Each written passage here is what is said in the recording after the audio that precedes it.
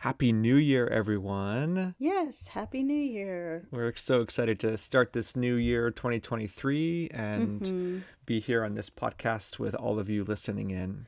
It's the new year, and things are feeling fresh. We're thinking about all the things that are in store this next year in our family with this podcast. That's what the new year is about. Yeah, I know for a lot of people, it's about looking back at what has happened and wanting to start anew or pick up things they didn't complete in the last year. And of course, the dreaded New Year's resolutions if you are not a New Year's resolution fan. That's right. And that's exactly what our topic is about today. Talking about making and perhaps more importantly, keeping those New Year's resolutions that we make year after year. So let's get started.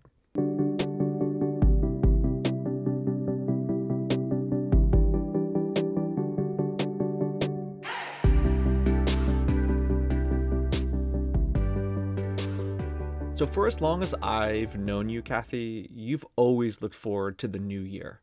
You look at it as something to look forward to, especially when times are tough. Why is that?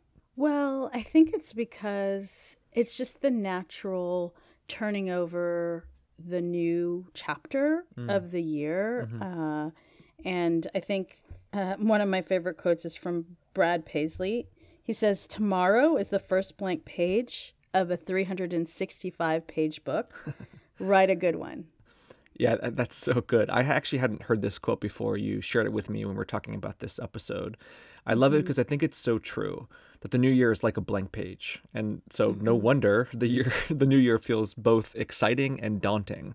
You know, I think about early January and the feeling is always excitement. Thinking about all the possibilities of the new year. I feel determined to make changes in my life. Oh, of So I set course. these new resolutions, but then over time, I don't know, like life happens, you know? And I think that you're not alone. Yeah. Statistics show that 81% of resolutions fail.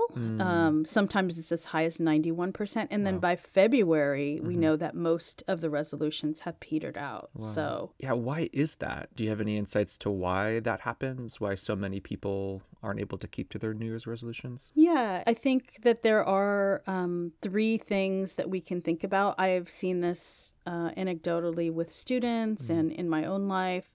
There are three P's, and these are the easy way to remember. The first is painful patterns.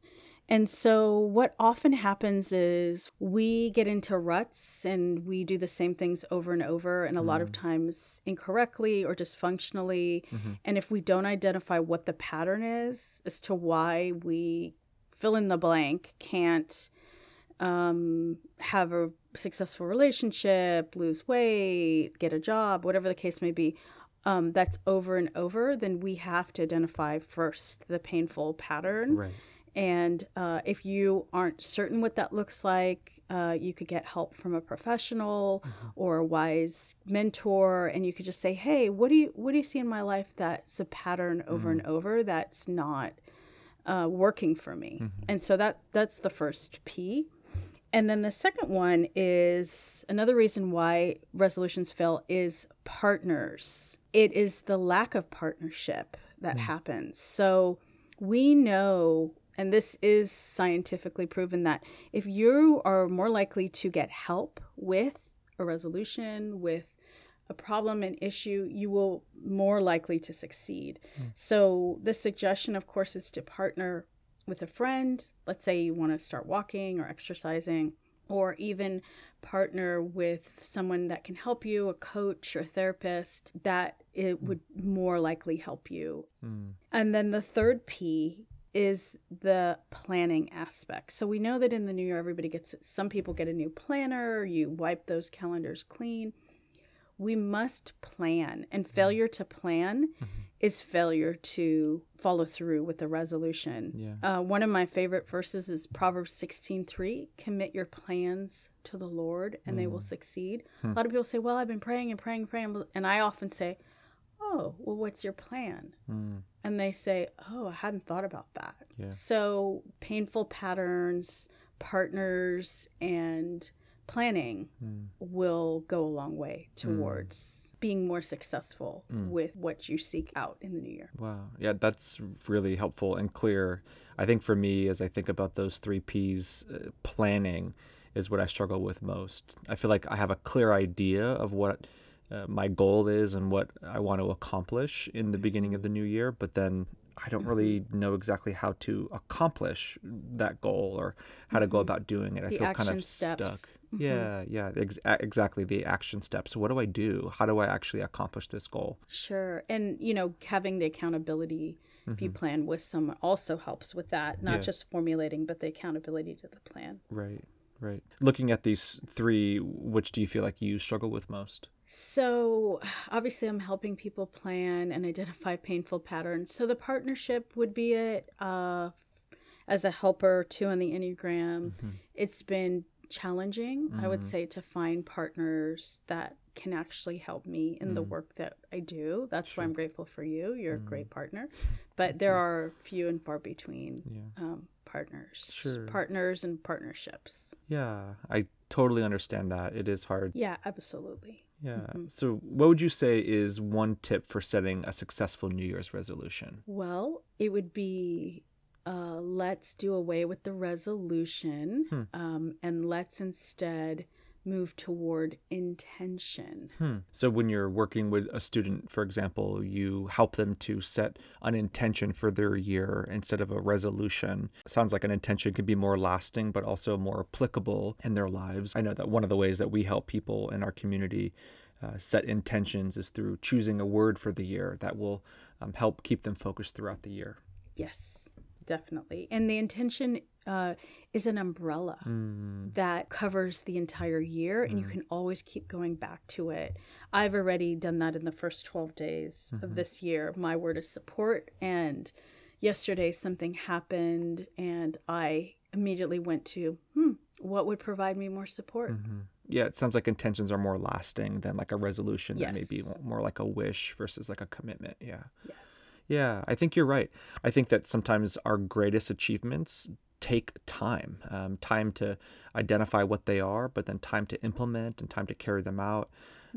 It makes me think about one of our dear friends and community members, Mary, who set an intention 2 decades ago. And as we have learned, she has just achieved her goal. I want to share a clip with you, but also with our community conversation that I just had with her recently as she talked about this goal and how she went about accomplishing it. Let's listen now. Well, Mary, I'm so excited to speak with you today. Thank you for agreeing to come and talk with me a little bit. My pleasure. So I'm excited to hear a little bit more about this goal that you set for yourself that you've just recently accomplished. Tell me a little bit about the goal and what gave you the idea of setting this goal. I had taught school for almost 40 years Wow. and retired in June of '04. Mm-hmm. And people would say, are you going to travel? And I said, do I have to go someplace? And it was like, what do I want to do? And what I had in mind was a calm, peaceful existence. When I thought about what would be really calm, and I don't live a real exciting life, my house is pretty calm already, but I was working and I have a lot of different interests, so I was going and doing things. So I said, just being home with a good book. That's what I wanted to do. But then I don't even know if I was talking to anybody or just myself, but without any discussion, I said, I want to read 1,000 books in my retirement. Wow. I was talking to a friend the other day, and he said, I bet I've read over 1,000 books. I said, I'm sure you had. Did you ever keep track of? Never thought to do that. Well, I did. Wow. So I had this little book. And so every book from the Sweet Thursday by John Steinbeck was the first. Every one of them had the author of the book and the date.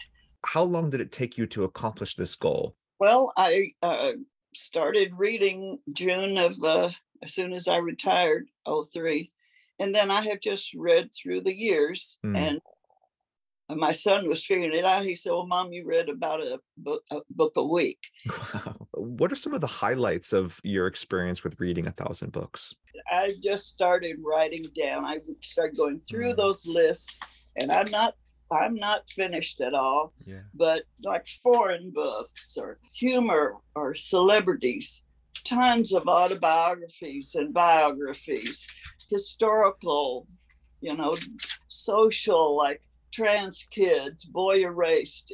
In our hearts, we were giants. And then I made a list of my favorite authors. Wow. Because there are about 15 out of all of those are just so brilliant. Wow. And a couple of them, especially when I open their book, I get this, I'm home feeling. It's kind of like being in a room full of desserts. You just go, what am I going to enjoy today? Wow. And so last question, what advice do you have for our listeners who may be setting goals for this next year? What advice do you have for them about setting and keeping the goals that they make? Well, don't buy a big exercise machine. It's only going to hold your clothes. Make them realistic. Make them something that you can see that it's attainable. Don't make it so hard for yourself. We have enough pressure on ourselves. Yeah. We have to give ourselves some slack. Mm-hmm. Take good care of yourself, mentally, socially, emotionally. Mm-hmm. So keep it simple, 2 or 3 probably enough, but make it meaningful, attainable, and hopefully pleasurable. That it's something you can look back on and say, yeah, Well, we're so proud of you, Mary, and we love you so much, and we're celebrating you and looking forward to hearing more about your reflection on this amazing accomplishment. Thank you, Kevin. I love you all too. Wow. That's awesome. I had heard about this, that she had accomplished this on Facebook. She had put it out, and we had actually seen that list a number of years ago when she was, I think, in the 400 or something. But it is so inspiring. And one of my favorite parts of what she said is this passion that she had for just being at home and doing this. It's really eye-opening to show us that a small dream can turn into this amazing accomplishment. Yeah, I really loved her comments on the pressure that we feel and we put on ourselves. I had a much longer conversation with her than with the clip that I just shared. I'm actually thinking about doing a full episode of our conversation, just because she shared so much other wisdom that I wasn't able to include in the clip. But I loved how she talked about the pressure that we feel in setting these New Year's resolutions, because we want to make a goal to make others proud. And she talked about the importance of making a goal that we will make ourselves proud by the end of it, and the pressure that we feel because of others, and then we add the pressure that we put on ourselves, and it's just too much pressure. I thought that was so wise, and certainly something that I needed to hear this new year. So I'd like to end our episode today with one final P of the list of P words that will help us when we make these new resolutions. And that's permission. I'd like to give you all who are listening today permission to let go of the pressure you feel from others this year, to let go of the pressure you're putting on yourself this new year. I'd like to also give you permission to be good to yourself, as Mary said, to practice good self-care, to take good care of yourself this new year. No matter how much permission I give, the real power of permission is in giving permission to yourself. So I'd like to pause with you right now, wherever you may be. Take a moment of pause with me right now and answer this last question. What do you need to give yourself permission to do in 2023?